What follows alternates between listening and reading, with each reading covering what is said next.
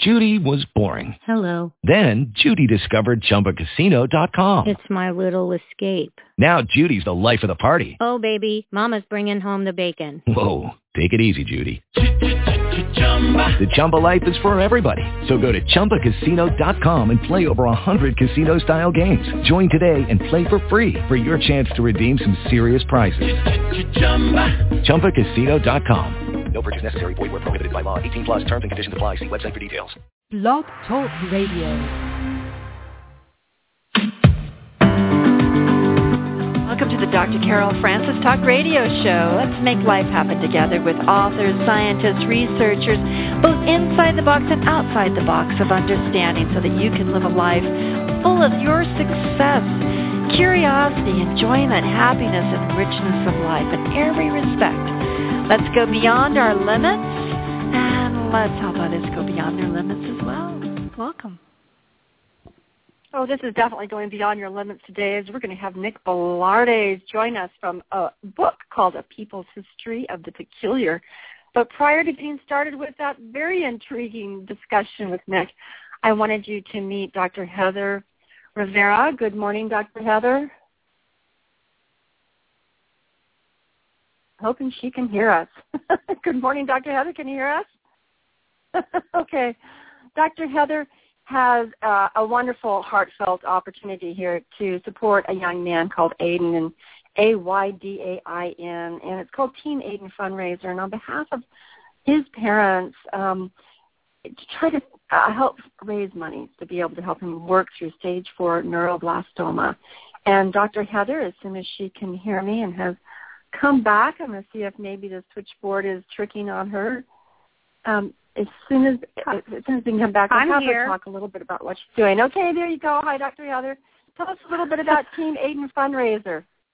Yes, we have a research institute. We do past life regression research, and so I found out about this little 3-year-old boy that has stage 4 neuroblastoma, and we decided to do a fundraiser for him.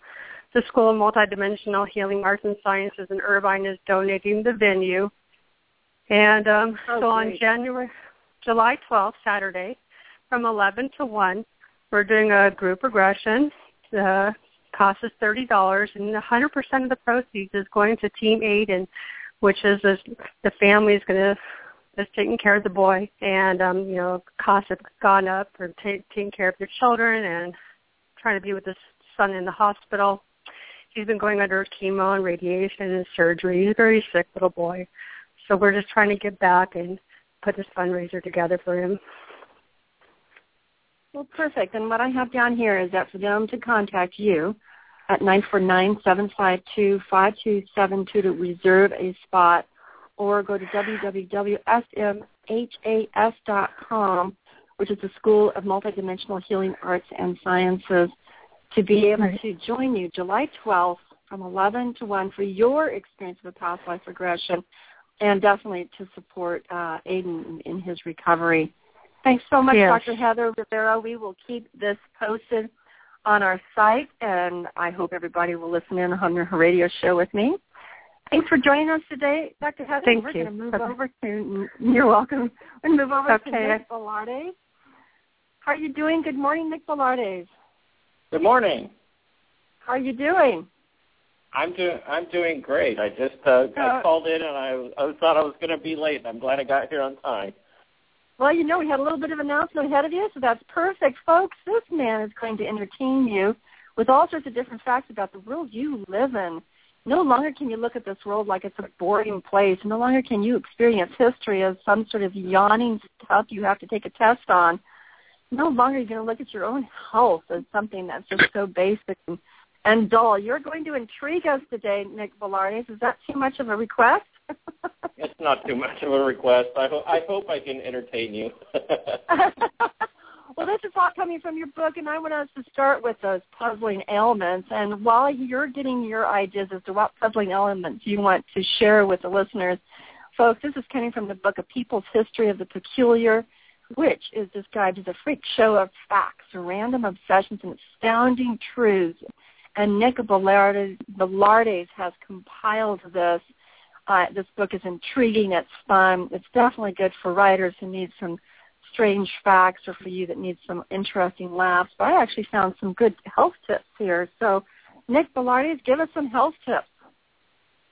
Well, my health tips, at least in this book, the ones I've researched, they're not necessarily you go to the doctor and treat something in the usual way and you get medication. These are natural remedies, and you can go to my book for all kinds of lists. There's lots of lists in it, and one of them is, laughter can cure a stomachache and can help cure constipation.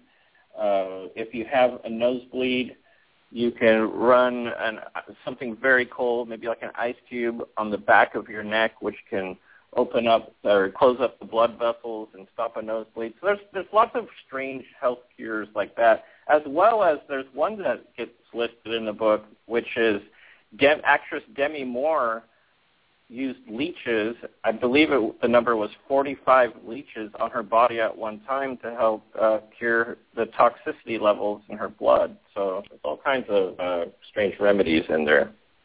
Oh, tell us about turmeric. I think people want to hear that as we're entering into bathing suit era. There's one in there, I believe, and I don't have all my lists memorized, but I believe there's one that has to do with, and you may have read this before and remember better than me, that has to do with ketchup and blonde hair. Is that the one that you're leaning towards? Oh, no, yeah, that's a funny one as well. Tell us that one. Well, if the pool water is changing your hair color, you could use ketchup to bring back your natural hair color. And I'm assuming it might be the vinegar reacting in your hair, but that's maybe in a ketchup along with some other natural ingredient. And you mentioned as well. Go ahead. What happens when those blondes are fake? Well, that could be a problem.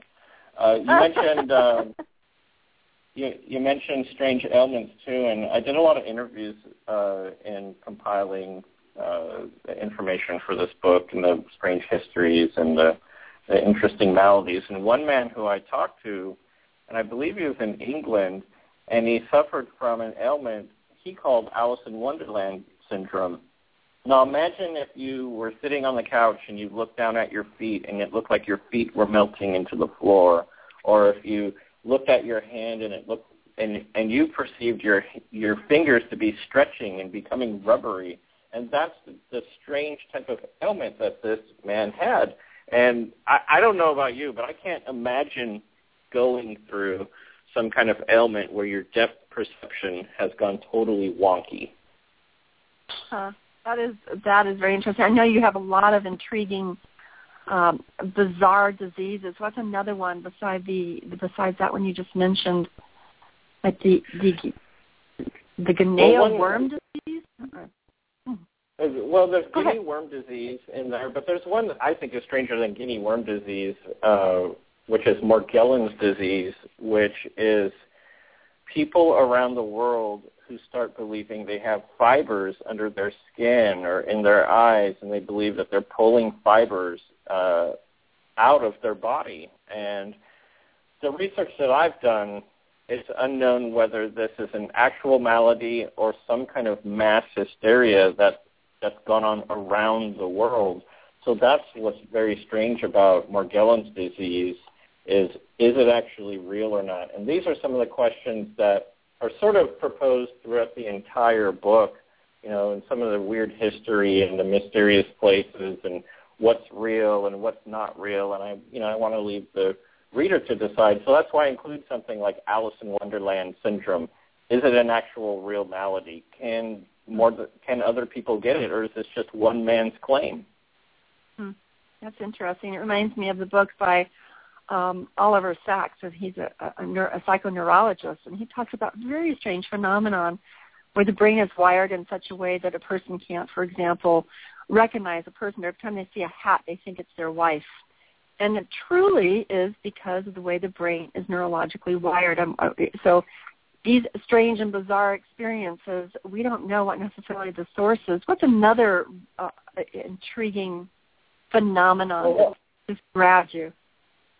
Well, one that comes to mind is Cotard's delusion, and what you were just talking about and how our minds can play tricks on us. And imagine feeling hopeless and you can't and you're so hopeless, you're so full of despair that maybe you feel as if you're dead, and maybe you start thinking you're dead. You start not recognizing people around you. Maybe you start thinking the external world has gone kaput too. Maybe you believe other people are dead and you're in some kind of a paradise or something, and that's Cotard's delusion. And I think that, to me, that is a very strange malady where your reality is so skewed. And this is where your expertise comes in. I would love to hear what you think about that may be some of the causes for people to be in such a dis-reality where they think they're dead or they think other people are imposters, even their pets are imposters. Oh, my mind is racing on all sorts of things. I think I need to research this a little bit more before I start making articulating psychological facts. Of course, dissociative personality is or multi-personal. Dissociative personality with MPDs and schizophrenia, paranoia, the delusions along those lines, of course, have those sorts of hallucinogenic processes going on. But there are individuals that have such traumas in their life, and those traumas make them feel alienated from everything going around them, that it's all going awry. So perhaps that's related, but I actually don't specifically know. It'd be fascinating to see what the research is behind that. Well, let's go to Mars. What about Mars and methane? Oh boy! Now you're digging into parts of the book that get into science. And what's interesting about this book is it has so many facts. It has so much science. It has so much history. It has so much that people can dig into. And I would offer this up too, that people can go to my website at nicholasbelardes.com, NicholasBelardes, or go to the Dr. Carol Francis online radio website, and you'll probably have links up there and things like that. And then you can ask me questions about some of the specific science where we could really possibly dig in, and I can even do more research. I think there's an idea when it comes to Mars and life as we know it, and some of the building blocks of life, and that can possibly exist in methane. And if enough traces of methane, and I believe that I think that we're going to discover life in outer space, and especially on the microbial level, with microbes that can exist within methane and huge pockets of methane. I think the building blocks aren't just going to be on Earth. They're going to be throughout the universe. I don't think we are exclusive to the building blocks of life. Why would we on Earth, why would this planet have the only building blocks when the other forces of physics and nature and the universe are at play? Why wouldn't they be at play everywhere? Yeah. And so methane gas is part of possibly some microbial, oh my goodness, these words are too big for me today, of existence. And so we're going to be able to pull those molecules apart from the methane to create oxygen? Is that what you're contemplating? Well, I think that's part of it is as well as, we've got people who are going to possibly go to Mars with Mars One in the next 20 years. I forget what date that is. There's what NASA's going to do, and then there's that whole Mars One program, and they've got to be able to go there and utilize what they find in the atmosphere to create more oxygen. There's no way that a colony is going to be able to go with enough oxygen tanks to last them 100 years, 200 years, 500 years. So they've got to be able to have those building blocks there, as well as, let's hope that the building blocks for life, like I mentioned, are everywhere in the universe. You have some very interesting things in the science section that relate to what you're saying, such as, do stars watch their weight? Do baby stars gobble up their cosmic food? Are there cannibals among the stars? These are really funny ways of looking at these phenomena. Okay, which one of those do you want to describe to us? Well, I think that with this book, I'm trying to offer some different perspectives on how we can look at science, how we can describe the events within our solar system, within our cosmos, instead of saying something like, well, gravity is pulling these stars towards each other and they're just crashing into each other in these cosmic explosions. Well, sometimes there are things going on in the universe that are really hard to explain, and it's easier for me to explain that one star can feed off another and get its energy from another star. And when stars are being born in these huge protostellar clouds that are just, how can we even describe how large a protostellar cloud is? It's beyond it's beyond our human comprehension to be able to talk in such size. But there's these dense clusters of stars that are at the center of our galaxies, which is really interesting because some people say there's a black hole at the center of our galaxy that's gobbling up, and we could say that black hole is cannibalizing the stars around. So I think that's just an interesting way to discuss science. As a professor, I used to teach a lot of history, and one of the challenges was always, how can I talk about history or science or disease and just reach people and just talk to them on a level that they're going to understand and get it. Oh yeah, I get that. If you're talking about something cannibalizing something else, I can kind of get a mental picture for that. Well, yeah, I know you are a historian and you are a writer, so clearly the whole process of turning what many teenagers are always, I hate history, it's so boring because it goes from war to war, victor to victor. Oh, there's so much more to history, but are they being taught it? And here in your book you share details that make history like really, wow, that's exciting. What are some other events that you find bizarre and intriguing that you think people really should soak in and contemplate? Well, some of the historical events that take place are surrounded by, you can almost say all historical events are surrounded by mystery. And just to talk about history for a moment, the idea of history and the idea of mystery too, that I think that within people we get this rush from mystery and discovery, and I think that can happen with knowledge. It's kind of the same thing that happens when you go see a movie or you're watching a thriller or a detective film. You're right there with the detective. You're uncovering the clues alongside someone in, let's say, a horror film, a serial killer movie, where the detective's trying to discover the serial killer before he gets his next victim. And that's kind of the way, that rush you get at the movies when you're finding out information that has to do with mysteries. I think that if we really get into knowledge and history, we start to feel that way. We can start to really uncover the mysteries of the past, and it can be really exciting. And I talk about one of my old history professors, Dr. Oliver Rink at CSU Bakersfield. I took classes with him many years ago, and I think he was sort of passing on a story about how history works. And he was talking about history is what's illuminated in the light. So he liked to tell a story about a drunk who was looking for his car keys at night. And the drunk is hanging on to the light post, and a man walks up and says, "What are you doing?" And he says, "I'm looking for my car keys." And he says, "Well, where'd you park your car?" And the drunk points way down the street. And the man asks, "Well, why are you looking here?" And he says, "Well, this is where the light is."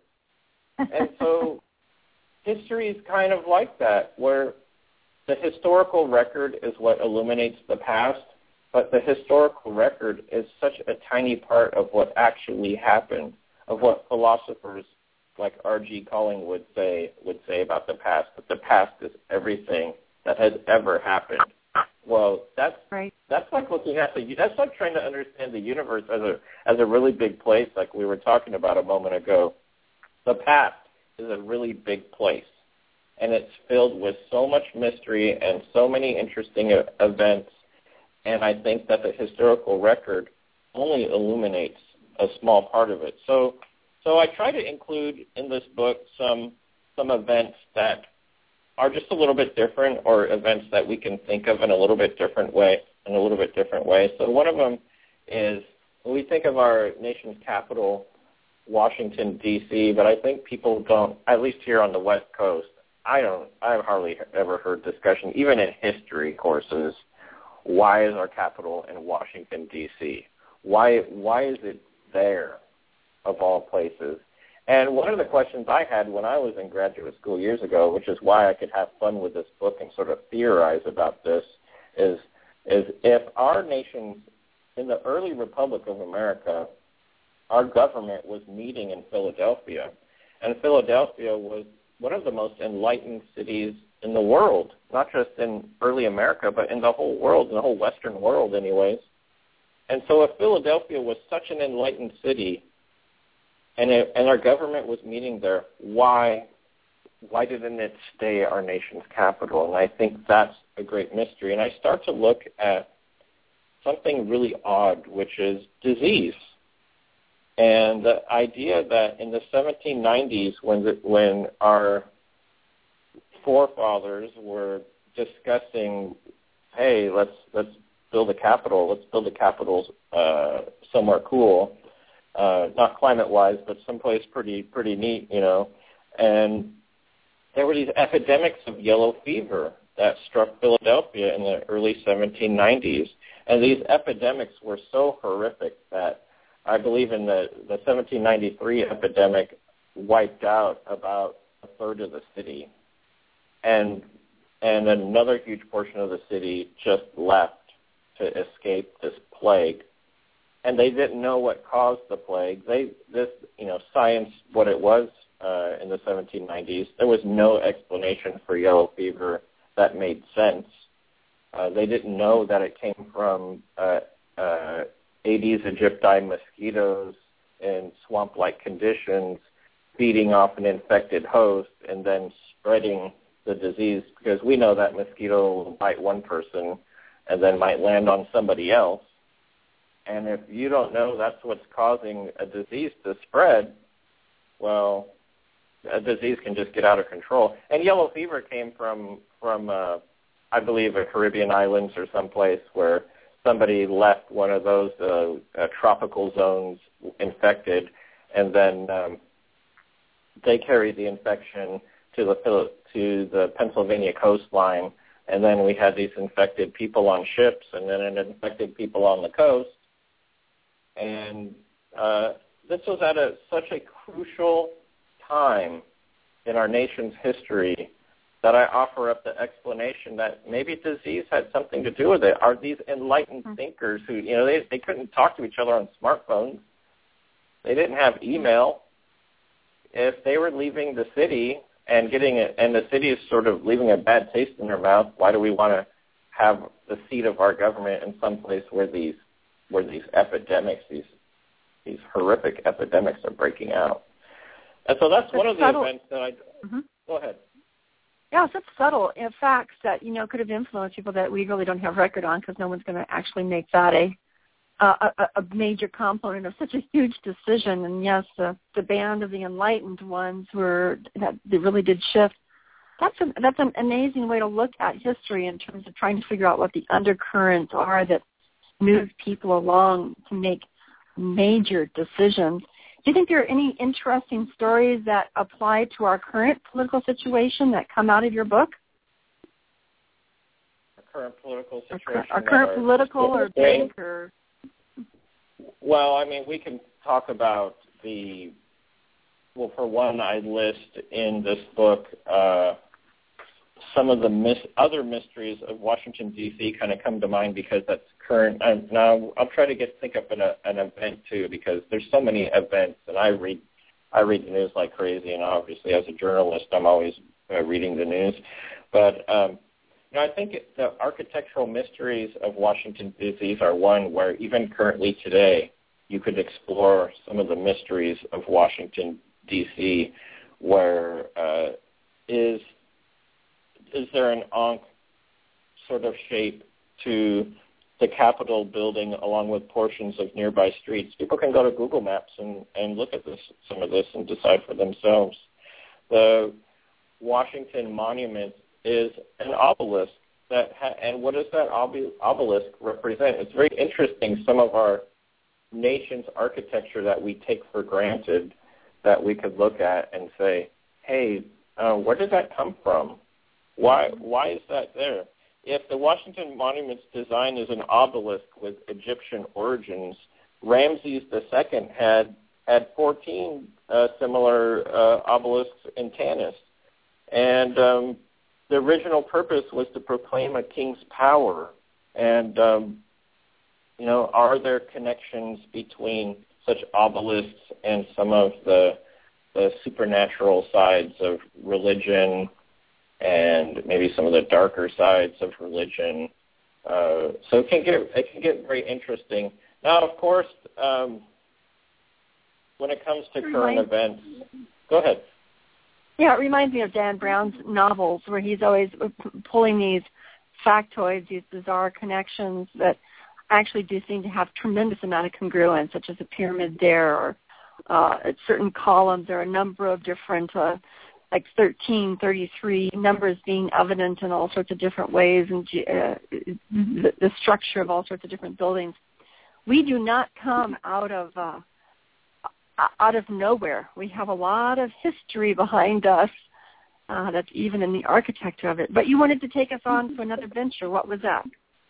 Well, I think in terms of things that happened that connected today in this book, and one that comes to mind would have to do with maybe some of the wars that are going on and America's involvement with Afghanistan and Iraq, and maybe this idea that people, and it's a difficult topic to talk about on the radio because I don't want to be taken the wrong way, but I think that there's something that goes on with war and the mysteries of it that we could talk about, the strangeness of people falling under what's called a soldier's spell, or even the idea of what is a soldier's spell? A soldier's spell is really interesting because men who fight in war, who suffer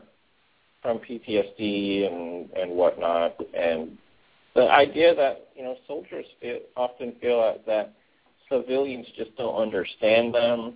They feel, as you would know, their feelings of isolation, their feelings of I've been somewhere that you're never going to go, hopefully. So how can you understand where I've been? And I remember studying a historian, John Keegan, who hadn't fought in war, and he was one of the only professors. He's British, and he worked for the London Daily Telegraph as well. And he wrote a book called A Soldier's Spell, and he talked about it too, how soldiers sort of fall into a kind of spell when they're in combat. And it's interesting because I've never really seen that sort of spell described anywhere else. And we've seen it in movies where I believe actors try to sort of capture that soldiers walking back from a skirmish and they've got this blank stare on their face. And sometimes we see that in battle scenes in the movies with the stare people get on their face. And how do we truly describe that this spell of war that men fall under? And I think that's something that obviously goes on and on and on throughout the course of history. And people can, and one of the things about my book, too, is I really think this book is a sort of gateway to knowledge. If you really want to dig in further, then you, for one, you pick up a copy of my book, hopefully, and then you go read John Keegan's book, or you dig into a subject like that, and you can just go for miles, so to speak, and start really digging in to see if you think the soldier's spell exists. I think another thing that has to do with this book is the idea of deserters in the military and how many there actually are, and how the media doesn't often talk about the people deserting from war, the American soldiers who leave their posts, who flee, who don't come back, and that number is in the thousands. The thousands.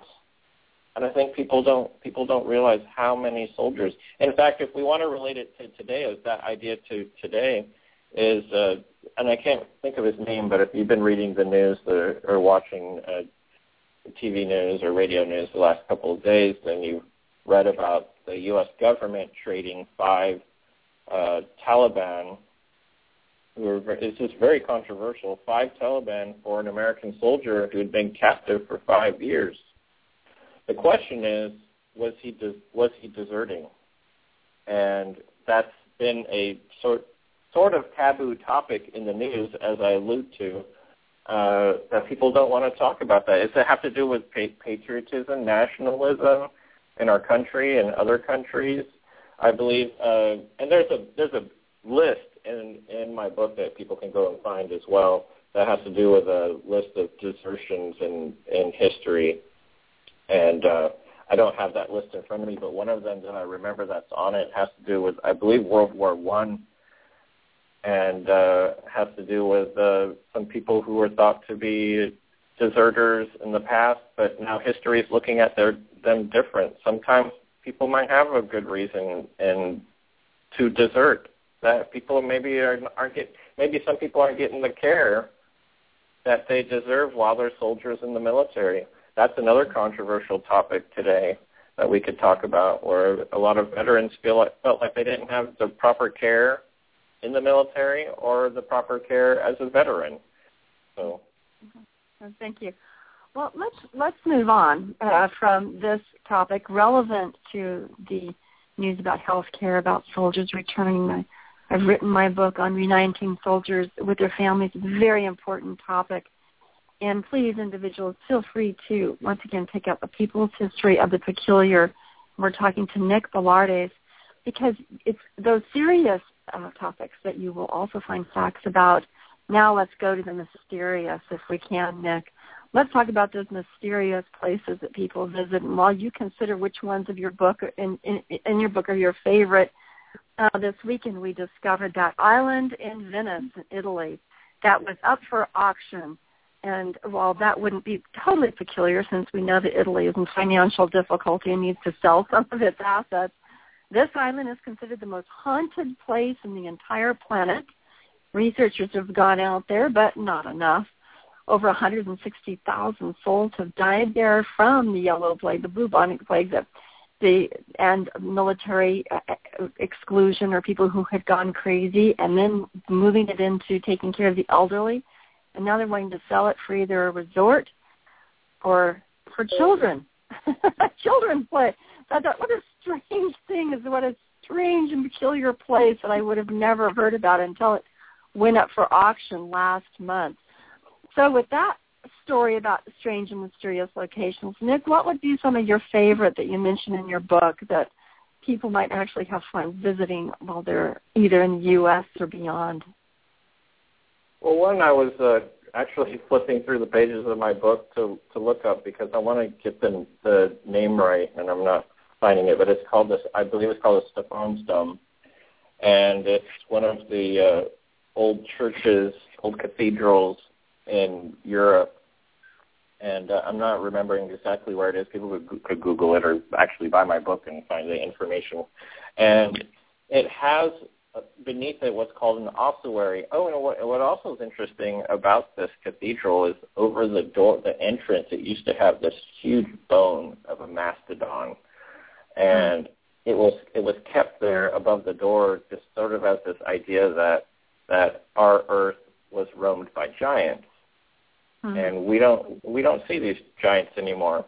And so that's a very interesting mystery to have on church. But what beneath, and I'm talking about this because you were talking about the mysterious island where so many souls perished because of the plague. And this ossuary, which is beneath Stephansdom, and you can take a tour of it, actually. And somebody who I talked to recently who'd taken one or two tours of the ossuary said that they weren't advertised. You had to know about it. And when you take this tour, it goes beneath the cathedral to where many, many people and many bones are kept of tens of thousands of people who perished in the plague in in the Middle Ages.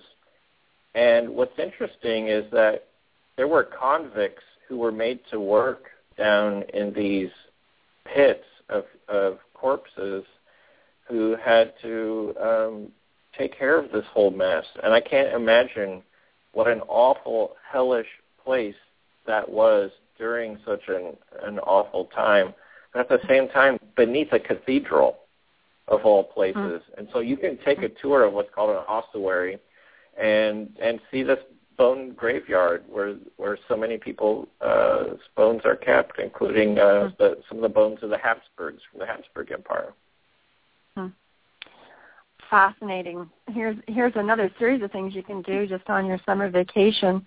You can go see the Serpent Mound or the Toxic Mutants of Helltown. These are all near in Ohio or near Ohio. Tell us a little bit about these very strange locations. I've studied these. These are very fascinating. We don't think of our U.S. land as having such huge pyramids. We think of that as Egypt alone. But here we have these huge mounds from our ancient history. Tell us some of that information. It's, I've had the pleasure of spending a couple of summers in northeastern Ohio, and including in Helltown. And that's not the actual name of the place. Isn't Helltown? Helltown includes a small, very small town on just a couple of streets called Boston Township, which is by a ski resort. I want to say it's in Summit County. And that is near another small town of Peninsula, Ohio. And you can walk from one to the other along the ruins of the Ohio and Erie Canal, which is if you love to do creepy walks, I would recommend walking from Boston Township to Peninsula, Ohio at night through the woods in this place considered Helltown, where there have been rumors of toxic mutants and people catching strange muscle-borne diseases, and of haunts there, rumors of satanic worship, rumors of chemical spills, mysterious drivers and driverless cars, and as well, and what I think is the most mysterious is an Indian mound in Boston Township that has a cemetery the cemetery has been on this mound since, I believe, the 1700s. So you're talking about an Indian mound that is, I don't know how old it is, but I'm guessing some of these Indian mounds are dated to thousands of years old. Now, I don't know about Indian mounds in northeastern Ohio, but if you said you've studied them as well, some of them are thousands and thousands of years old. And I find that particular Indian mound very interesting because some of the people in that community believe the mound has mystical powers. In fact, I talked to a woman whose family actually built yurts, which are these perfectly round tents. I think of like the tents on the Mongolian steppes, the Mongolian hordes, they had yurts. And I think that's interesting too, that people build those in North America and sell those. But I talked to a woman who she would ride her horse into the cemetery, kind of sneak it onto the grounds, and she believed that there was a mysterious energy and a very positive energy that came from those particular Indian mounds. And what's also interesting is that in this area, and rightly so, there's a lot of hidden Indian mounds, even in people's backyards. They're not allowed to they're not allowed to talk about them. They're not allowed to give out information of where they're exactly located. There's Indian mounds hidden in the forest. And why are they hidden? Well, for the same reason many Native American historical sites are hidden throughout the U.S. in mountains and deserts that the average layperson doesn't know about, because people go out and destroy their heritage. They destroy these artifacts. There's so many, thousands upon thousands of Indian mounds that are just gone, bulldozed, taken down. We'll never truly know where they all were. And we could talk an hour about possibly about the different cultures. There was at least three different cultures of Indian mound people, the mound builders, the Hopewell. The other one's not even coming to mind. I don't get too deep within my book. Once again, my book is People's History of the Peculiar is more like a gateway to knowledge. If you're really interested, if you're really fascinated, then be a knowledge hunter like me. Be a bizarre fact finder, and you could really dig in to especially the mysteries of someplace like Helltown, which some of the mysteries are fun. Did the Satanists really exist and mutilate animals? Well, maybe they did. Maybe it's a hoax. But what isn't a hoax is the Indian mound culture, and as well as this idea of the peninsula python, which people thought giant python snakes roamed around in the woods there. And they even have snake festivals, python snake festivals in northeastern Ohio since the 1940s when this urban legend came about. How strange is that? We think of pythons, we might think of, you mentioned current events, and tying my book to current events, we think of the pythons that are on the loose in Florida, because so many people have abandoned their pythons and anacondas into the wild that now Florida has snake hunters who go out and try to kill these snakes because there's so many of them, and they kill livestock. They kill they're a hazard. They kill the animals in the natural habitat, which some of them may be endangered and so forth. But that's Helltown for you, a mysterious place with lots of mystery surrounding it. Well, tell us the mystery about Las Vegas, because lots of people go visit there, and it would be fun to turn some of those visits into knowing the esoteric or the eccentric aspects of Las Vegas that you mentioned in your book. I once had the coolest job of all time, which was being a creative writer for the Fremont Street Experience, which is in the old town of Las Vegas, which is called Block 16, or it was called Block 16 when it was the Old West and around the 1900. And you only had just that little area around Fremont Street. And those are some of the oldest casinos in Las Vegas. I don't remember what year Fremont Street was closed off and turned into a promenade. They have the big light show there. And so my job was just to think up kooky, fun ideas for that light show. So I spent a lot of time in Las Vegas, 3 or 4 years, getting to know the locals, talking about urban legends. And one that really stuck with me that I put in my book is this idea that there are mole people who live beneath the city of Las Vegas. We don't often think about people living beneath Las Vegas. We think of people, they might live in a casino. They visit casinos by the millions, and the casinos are everywhere, including off of the Strip. You can go anywhere in Las Vegas and find a casino. But the idea that people are living beneath it, well, how do they do it, and why? There are over 400 miles of tunnels beneath Las Vegas, and these are flash flood corridors that were built beneath the city because in deserts have, in American deserts, they have monsoons, and during monsoon season, that means flash flood season, and you can literally see the desert transform. If you've ever been in a flash flood or you've seen a heavy monsoon rain in the desert, oh yeah, you've seen the desert almost look like it's become an ocean of sand and mud and water, and all of that needs a place to go.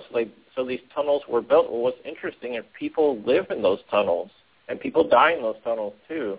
But there are rumored to be between 1,000 and 1,500 people who live beneath the neon, and I remember photos of this family who they even had a bed. They had shelves, and the bed was built up on crates, and the shelves were built up on pallets. They had chairs down there that were built up on pallets because there was water that was always trickling beneath along the floor, right, as the water passes through. There are There's walls of graffiti. Why do people live down there? Some people are, Las Vegas was one of the most impoverished cities in America in the last few years because of the economic depression. So I believe more and more people started living underground because of that. People might live underground because of addiction. People might become part of communities. Meet people above ground who live below ground. Some people even work in the casinos and live below ground maybe because of their addiction, or maybe because they just want to be someplace cooler, someplace where the temperature is not 120 degrees in the summer. So I met this guy, his name's Matthew O'Brien, and he wrote a book called Beneath the Neon. And before he wrote that book in the late 1990s, he was exploring these tunnels. And I'd heard about him as well through some of his friends. And, how interesting is this idea of urban exploration? And people do urban exploration all over the world. And in many major cities. And in many places, these mole people exist. If people want to explore other urban legends that have to deal with mole people, there's an idea of, or some of the urban legends around Bakersfield, California, where I'm calling you from right now, is do people live, or not live right now, but have people lived in tunnels beneath Bakersfield? Did the Chinese build extensive networks of tunnels? Some people say yes, some people say maybe. I've taken news teams down to try to discover some of these tunnels. And people can also explore the urban legend of the Lords of Bakersfield in my novel Lords Part 1, which you can go to my website and you can actually find me as a seller on that book, which completely details the urban legend of the Lords of Bakersfield, which is as crazy and mysterious as tunnels beneath Las Vegas. That is wonderful. I know that we took tours underneath Seattle and their underground communities, or in Turkey where they have underground communities that are 18 floors deep or 13 floors deep with an amazing amount of space for 220,000 people. And in the Ozarks, isn't that the location currently where there's the belief that they're building underground military facilities or government facilities to be able to support people during whatever is going to happen in the United States? There are tunnels, a trajectory all the way across the United States to the west and to the east. So the underground living dwelling that we don't much think about as we're walking on top of our land other than subways. So how interesting to be able to go around the world and say, okay, show me your underground civilization, whether it's in Florence or Rome, Venice, which is intriguing since it's on water. Here you're mentioning Las Vegas as well. Well, you've got some interesting stories about people as well in here. Maybe we can go into some of the gossip that you mentioned that's kind of fun and intriguing, both about writers in the past, the president, and Napoleon, actors. Which one do you want to describe? Well, I say we start with Thomas Jefferson and his grandson, which Thomas Jefferson, one of the most wonderful leaders of early America and the early republic, the drafter of the Declaration of Independence. And Dr. Francis, you with your background and what you study, I find it completely fascinating that there are books now coming out that discuss Thomas Jefferson's mental condition and possible mental condition, which he was a man who would get extremely depressed and who battled against depression and how he would deal with these long periods where he wasn't maybe drafting something like the Declaration of Independence or something like that. And he had these fits of laziness where everything around him was just loathsome. And I think creative people like me, I don't think I know a writer who doesn't go through that exact emotion where you feel like when you're not creating, it makes you feel lazy when you're not even creating. And writers go through depression. Writers go through all kinds of emotions. I think that's partly why I included Thomas Jefferson to say, hey, here's a man with a brilliant mind, and he wasn't perfect. He had some problems. He had a lot of anxiety, and his creative activity was rooted in his nervous organization and he had bouts of apathy and sluggish moods, and he had to fight off violent headaches. I mean, how many of us have fight off violent headaches? I raised my hand. They happen to me. And he's had breakdowns, but he's also had these incredible periods of intense creativity. But does that make Thomas Jefferson crazy, mad, or unintelligent? You know, because he went through these periods. I just think that it's interesting to delve into the mental health of our past leaders. I think that's kind of like we were talking about desertion earlier. I think mental health is something that's sort of taboo, too, that we're not supposed to talk about. Oh, how dare we talk about that maybe JFK had some problems mentally, or not saying that he did or didn't. I haven't researched his mental health.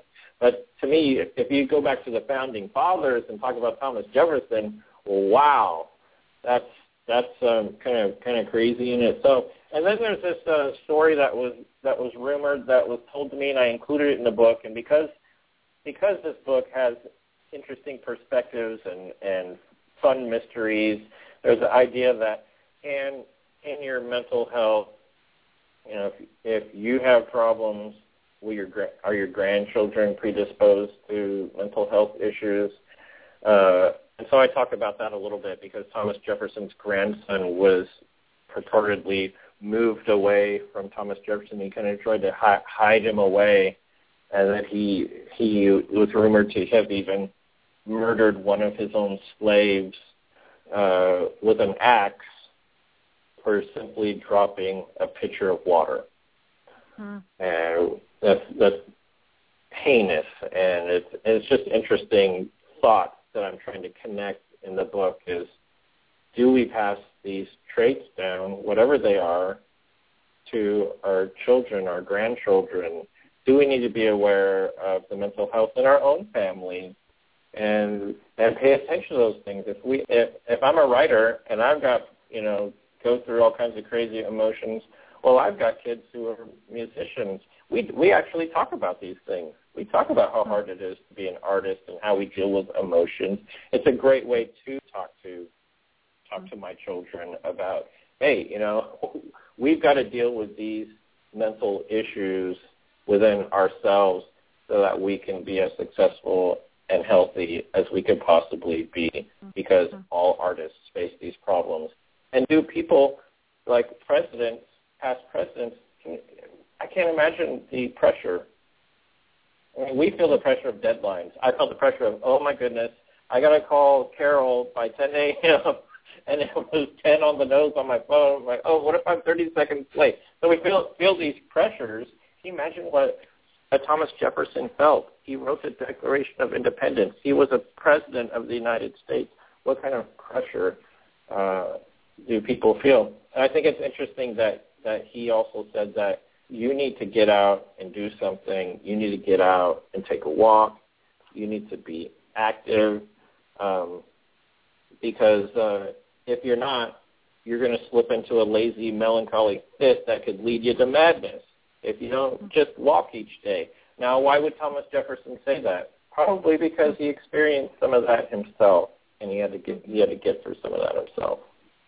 The fabulous history of constitutionals is well documented among all the high academics as well as the politicians. So it's interesting. So you're suggesting that all human beings have their foibles, and yet they can accomplish great things no matter. Perhaps those foibles actually even help them through their life to overcome. Well, we're nearing the end of our show, and I'm going to tell you some of my favorite ones, moving back into puzzling elements. And then I want you to choose your favorite tidbit as well that you think will let readers know that this is going to be a delightful, intriguing aha experience while they read through your book. And again, this is from the book of People's History of the Peculiar, written by Nick Belardes, and we're speaking with Nick Belardes. And in your book, Nick, these are some of my favorites. Obesity, turmeric, which is found in curry, has many medicinal uses and helps prevent obesity in lab rats. So eat hearty. I think that's a worth one taking. Or if you have stinky toes, go put your feet into some hot water. Or perhaps Gwyneth Paltrow has it best when she had the heated glasses, and then she'd put them on her body as a way of releasing stress. Oh, you even get into PMS bloating, which will intrigue some of our listeners. And the yeast extract from Marmite. Wow, that's all the way from New Zealand that can help fight the bloating. So these type of factoids are fascinating in terms of just taking them in and saying, okay, I'll experiment with this bizarre possibility of it working. We'll give it a try. You have other things here in terms of movies, personalities, events. It's just a fascinating plethora. And in fact, I think that this is what you do is you collect factoids like this when you're in writer's block so that you will be able to realize that this world is a very creative, intriguing, and diverse place to be. So, Nick, those are just a few of my favorite. What's your favorite as we leave our show? I think that one of my favorites has to do with Christopher Columbus, who, in stealing from Churchill, an author once said that he was a riddle wrapped inside a mystery, inside an enigma. And we look at Christopher Columbus as a hero, and not just we, as I mean Americans, but the Western world looks at Christopher Columbus as a hero. But he's a mystery. Do we truly know all of his family background? No. Do we know exactly where he was born? It's unknown. Do we know exactly when? Unknown. Do we know what he even looks like? We know some descriptions of him, but all these pictures, all these paintings, dozens and dozens of portraits, he never sat for a portrait. We don't even know what he looked like, and including his most famous voyage, his first voyage where he discovers the New World. That ship's log, which is so important to history, has been lost. In fact, the copy of the copy was lost, and the only copy we had was made by a family friend who made a copy of it by hand. But do we know if he embellished some of it? Some of it began to get written in the third person, so we don't even know what his first voyage truly was like because it's a copy of a copy of a copy. So it gets very fascinating to talk about Christopher Columbus. And I was listening to a historian very recently, a Columbia University historian, who was talking about some of the history of the Western world. And he actually even said, does some of the history of the Western world even matter anymore? It's a very interesting question to even propose because, of course, some of the violence and the heinous nature that comes from some of the European explorers and what they would do to Native Americans and how Native Americans have been just left out. So even though I talk about Christopher Columbus, I raised this question of, does he even really matter anymore to our school children? What does matter to our school children? Positive spins on history, true history, and if our children are going to know about Christopher Columbus, our teachers need to know that he's a mystery. Interesting, as if all of history is potentially an embellishment, a point of view, a fiction. Well, Nick Belardes, thank you so much for joining us today on Dr. Carol Francis and giving us something to ponder, many things to ponder. So now, listeners, as you go about your day, remember to look at things as if they're coming from all sorts of different angles and perspectives and may not be all that you think they are. Nick, I thank you so much for joining us. And listeners, you can contact you where, Nick? What's some contact bits of information?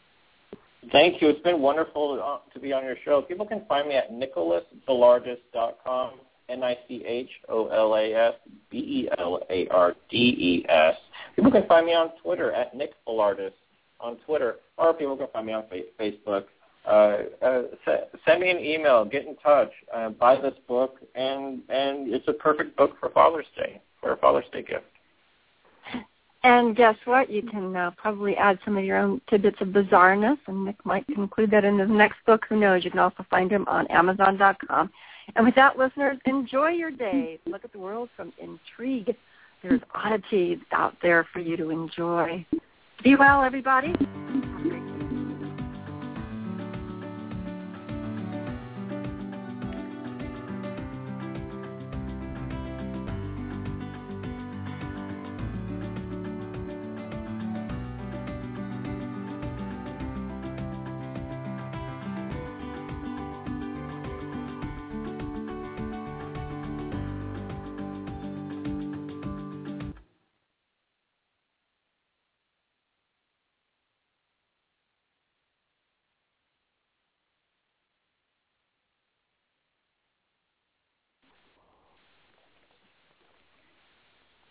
Judy was boring. Hello. Then Judy discovered ChumbaCasino.com. It's my little escape. Now Judy's the life of the party. Oh, baby, mama's bringing home the bacon. Whoa, take it easy, Judy. The Chumba life is for everybody. So go to ChumbaCasino.com and play over 100 casino-style games. Join today and play for free for your chance to redeem some serious prizes. ChumbaCasino.com. No purchase necessary. Void where prohibited by law. 18+ terms and conditions apply. See website for details.